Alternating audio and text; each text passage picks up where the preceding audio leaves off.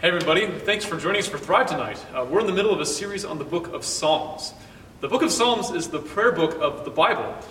And for hundreds and thousands of years, the people of God have turned to this particular book in order to learn how to pray. And so that's what we're doing. Each week we're taking a look at a different psalm to see what it has to say to us about how to pray. And what's interesting about this is that prayer, of course, is a universal phenomenon. Every religion prays. But what this series is allowing us to see is whether or not there's anything particularly unique to how Christianity prays. How is it that Christians are called to pray? That's what this series is helping us uncover. 2 weeks ago, we learned that prayer is, first of all, a relational space as opposed to a ritual space. Prayer is first and foremost not a religious duty, but first and foremost it's a means of experiencing relationship with God. Last week, we learned that there's no emotion, doubt, or struggle that we can't take to God in prayer. And that therefore, there can be this incredible vulnerability and authenticity in prayer. And that therefore, prayer is not so much a place to be good, but a place to be honest. At the same time, however, when we come to today's theme, it's worth saying that prayer is more than just a space of vulnerability. It's also a place of awe and reverence. And the reason for this is that when we come before God in prayer, we're coming before God in prayer. And if that's the case, prayer has to be more than just a venting session. Prayer is ultimately something that is meant to transform us as we encounter a God who is awesome and holy. And so the question today is, how do you prepare your heart for that? How can prayer heat up your heart so that prayer comes naturally and flows naturally? That's our topic for today, which is why the title of this message is Prayer as Preparation. Prayer as Preparation. The psalm that we're going to look at this evening is Psalm 139. I'm going to read this psalm for us, and then we're just going to look at it for the next 15 minutes or so. So listen now to Psalm 139. O Lord, you have searched me, and you know me. You know when I sit and when I rise. You perceive my thoughts from afar. You discern my going out and my lying down. You are familiar with all my ways. Before a word is on my tongue, you know it completely, O Lord. You hem me in, behind and before. You have laid your hand upon me. Such knowledge is too wonderful for me, too lofty for me to attain. Where can I go from your spirit? Where can I flee from your presence? If I go up to the heavens, you are there. If I make my bed in the depths, you are there. If I rise on the wings of the dawn, if I settle on the far side of the sea, even there your hand will guide me. Your right hand will hold me fast. If I say, surely the darkness will hide me, and the light become night around me, even the darkness will not be dark to you. The night will shine like the day, for darkness is as light to you. For you created my inmost being. You knit me together in my mother's womb. I praise you because I am fearfully and wonderfully made. Your works are wonderful. I know that full well. My frame was not hidden from you when I was made in the secret place, when I was woven together in the depths of the earth. Your eyes saw my unformed body. All the days ordained for me were written in your book before one of them came to be. How precious to me are your thoughts, O God. How vast is the sum of them. Were I to count them, they would outnumber the grains of sand. When I awake, I am still with you. If only you would slay the wicked, O God. Away from me, you bloodthirsty men. They speak of you with evil intent. Your adversaries misuse your name. Do I not hate those who hate you, O Lord, and abhor those who rise up against you? I have nothing but hatred for them. I count them my enemies. Search me, O God, and know my heart. Test me and know my anxious thoughts. See if there is any offensive way in me, and lead me in the way everlasting. This psalm that we just read is probably one of the most awe-inspiring and intimate psalms in the entire Bible. And I want to look at it tonight by highlighting a couple of the features that are found in it. And the way that I'd like to do that is by pointing out that there are 4 wonders in this psalm and a prayer. 4 wonders and a prayer. One of the problems with prayer, I think one of the reasons why prayer can be challenging and why sometimes our prayers can feel so limp and so shallow, is because we forget whom it is that we're praying to. And so what David does in this psalm is to meditate on just who it is he's praying to. And he does this by reflecting on some of God's attributes. So if you were to look at the first 6 verses of this psalm, what you'll notice is there's a common theme here. David is reflecting on the fact that God is all-seeing, that there is nothing that God doesn't know. So he gives a couple of examples here. He points out that God knows what he speaks. God knows what he thinks. God knows everything that he does.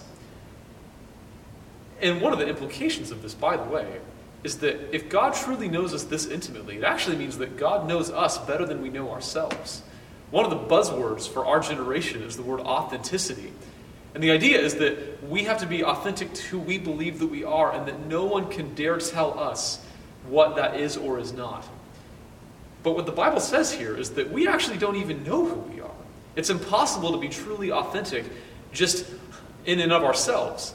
If you want to be truly authentic, the only way to be truly authentic is to find your true identity in the God who knows you better than you know yourself. And it's also true here that David is saying that God knows more than just merely the facts about us. God knows us with an intimate, involved familiarity. I mean, one of the things that David says here is that God has searched him out. And here, a parallel verse to this might be the verse that's found in the book of Proverbs. This is Proverbs 20:27, that says, "The lamp of the Lord searches the spirit of a man. It searches out his inmost being." And the idea here is that God sees and knows every nook and cranny of us. There's no depth of our heart that his lamp has not seen and shined light into. So the first attribute that David meditates on, the first wonder here, is that God is all-seeing. There's nothing he doesn't know. The second wonder, the second attribute, is found in verses 7 through 12. Here David is meditating on the fact that God is all-present. There's nowhere he can't be found.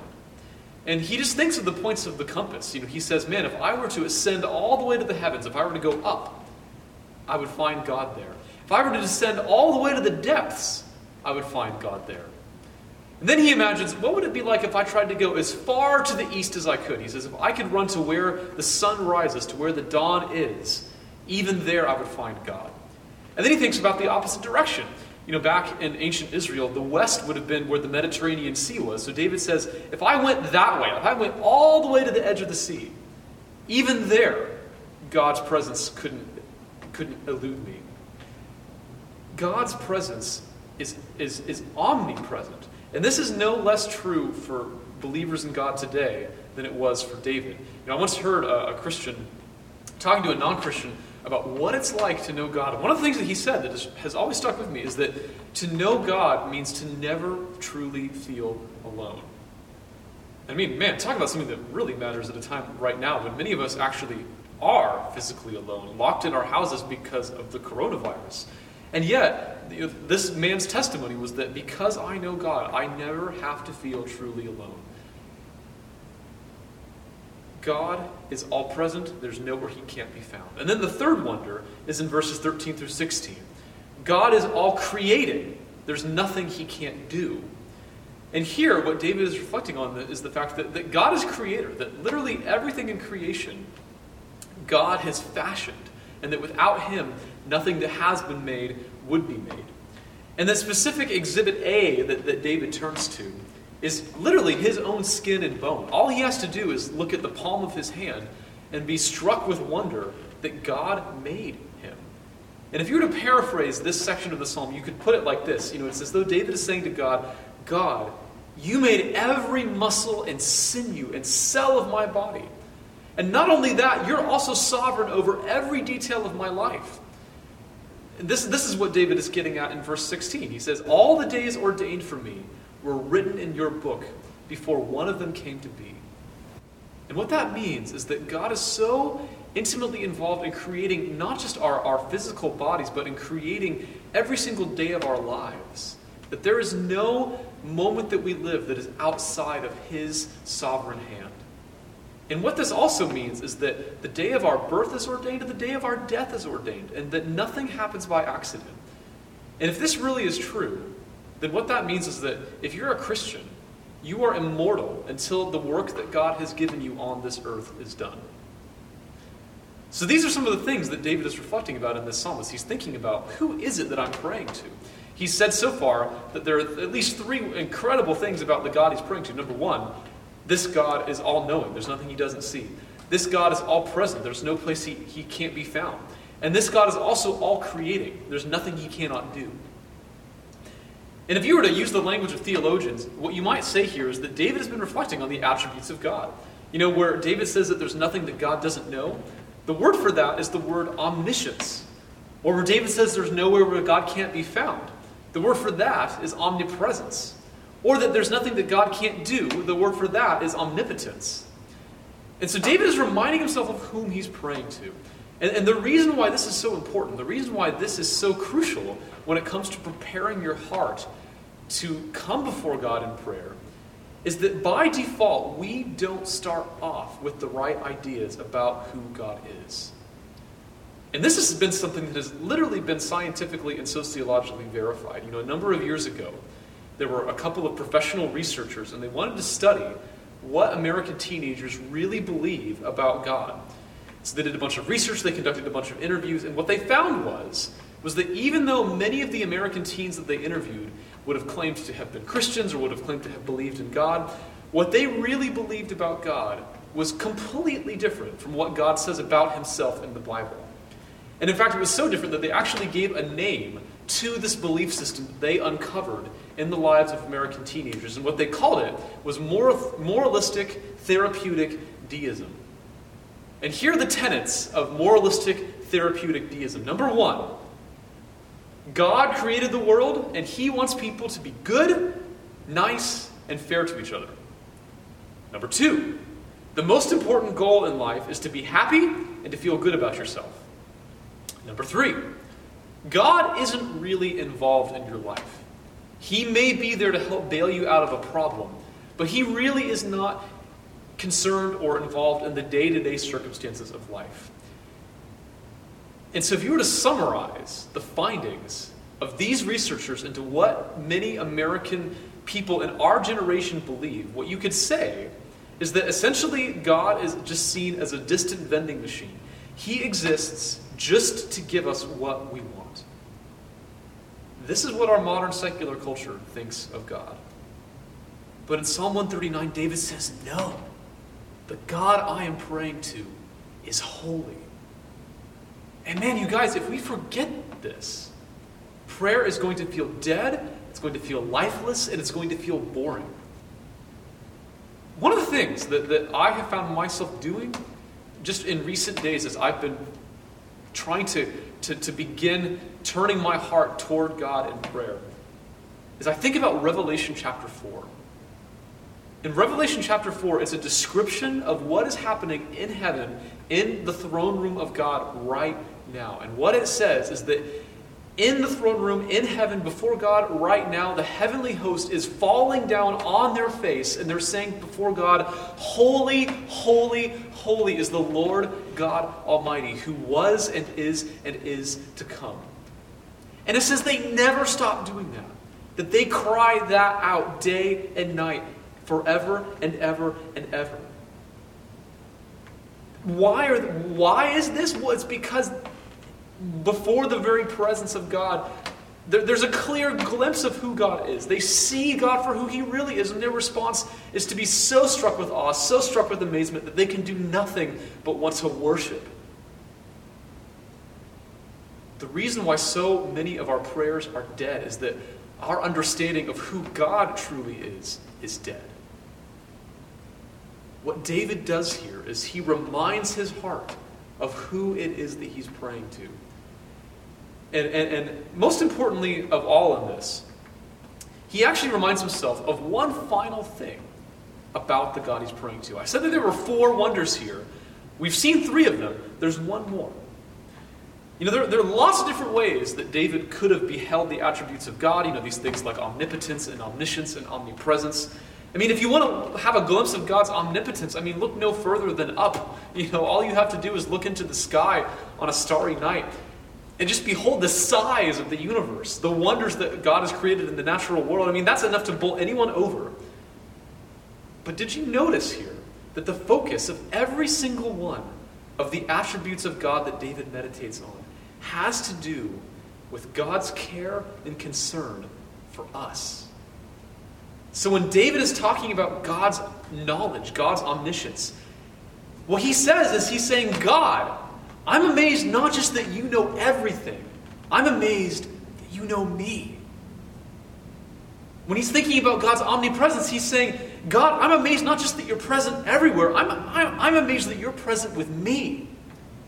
And when he's talking about God's omnipotence, he's saying, Lord, I'm amazed not just that you created everything, I'm amazed that you created me. You knit me together in my mother's womb. You created my inmost being.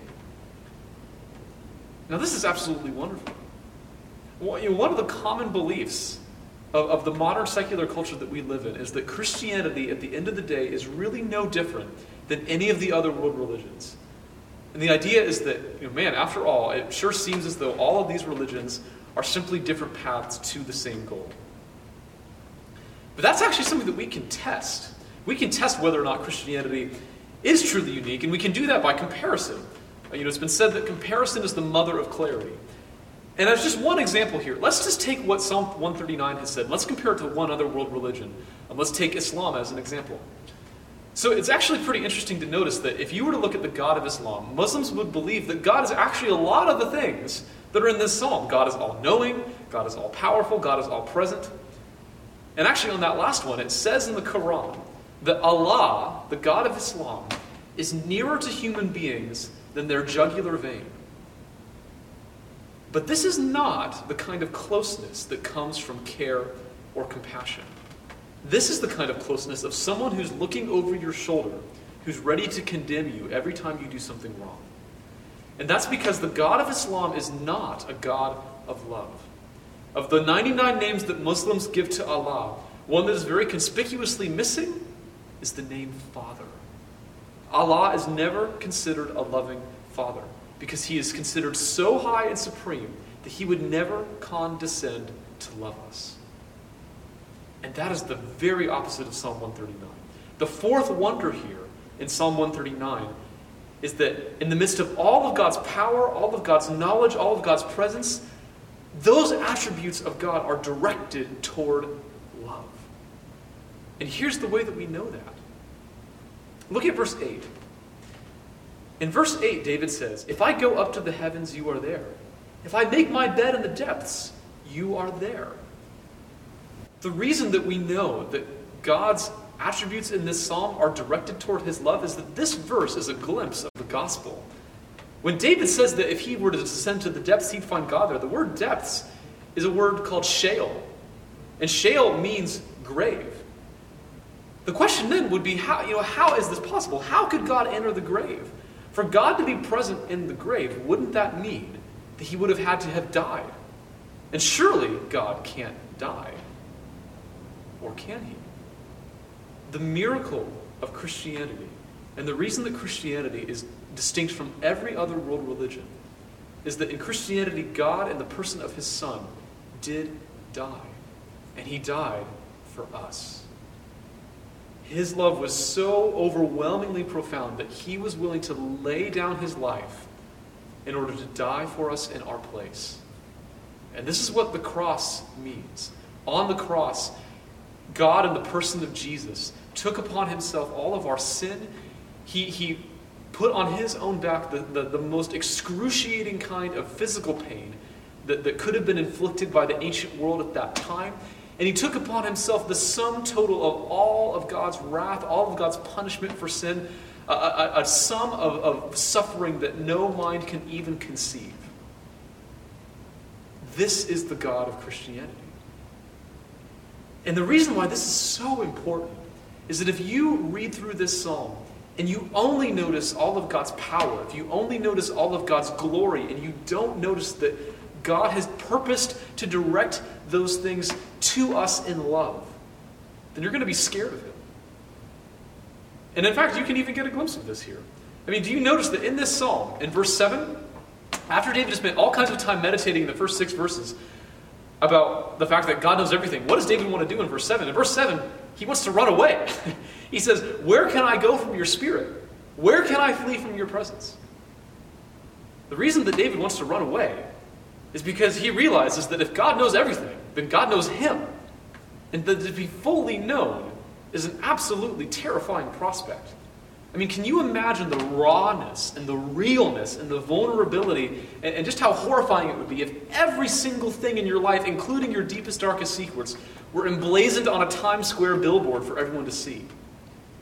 And I mean, just now imagine that emblazoned on a billboard for God to see. I mean, the eyes of the only person who, in the whole universe that count, see every single square inch of your life, including the parts that you're most ashamed of. I mean, to be fully known in that kind of way would be so raw, so real, so vulnerable, so horrifying, that we would never want to be with this God. We would do what David does. We would try to run away. But what if we could be fully known by God and fully loved at the same time? What if God knew the deepest, most shameful parts of ourselves, and he still loved us? I heard a story once that makes me think of this, and it was a story about a guy who struggled with an addiction to pornography, and he knew it was wrong, and he wanted to honor God, and yet he just couldn't break free of it. And so, as you can imagine, like, he obviously is just like loaded down with guilt, loaded down with shame. One day he finds himself back in the rut, and he's watching pornography, and he just says that without any kind of warning, he just all of a sudden felt the presence of God just come and surround him, and he just felt overwhelmed by a love that just was overpowering. And this is while he's in the middle of doing something that he's so deeply ashamed of.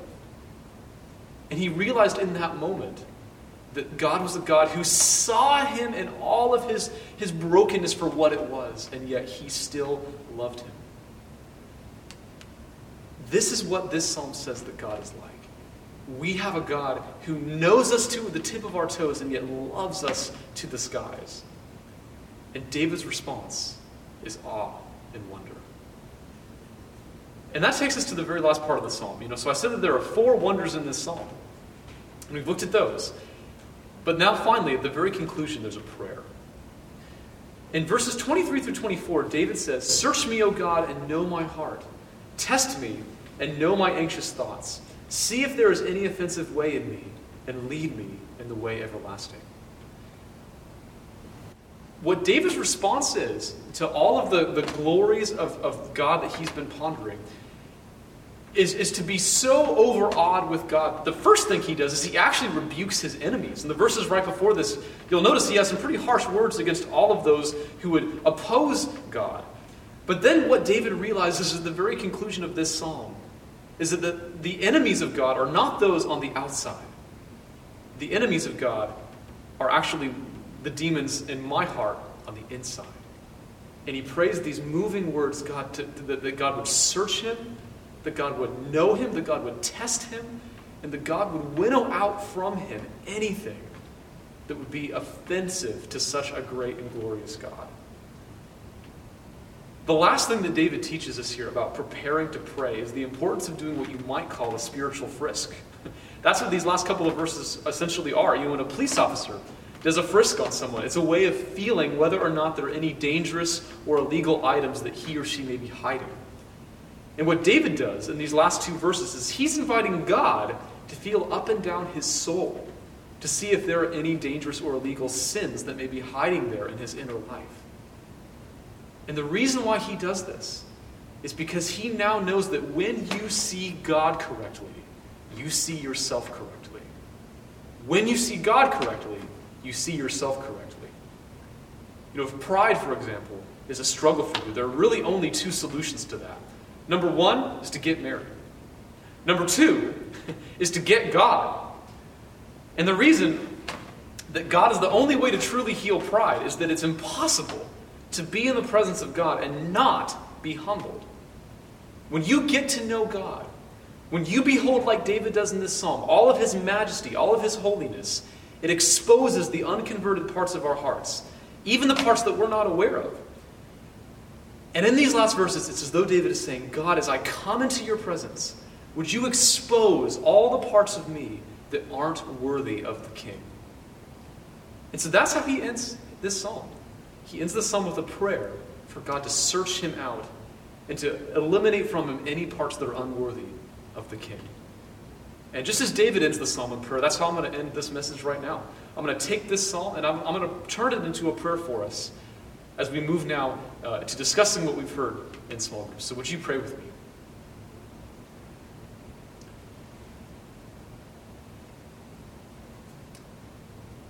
Father, thank you that you are a God who transcends all of our understanding. And Father, that if we were to ponder all of your goodness, all of your glory, all of your greatness, it would take an eternity. Lord, would you help us to prepare our hearts to pray to you by reflecting on who you really are, so that we wouldn't wind up praying to a God who isn't real.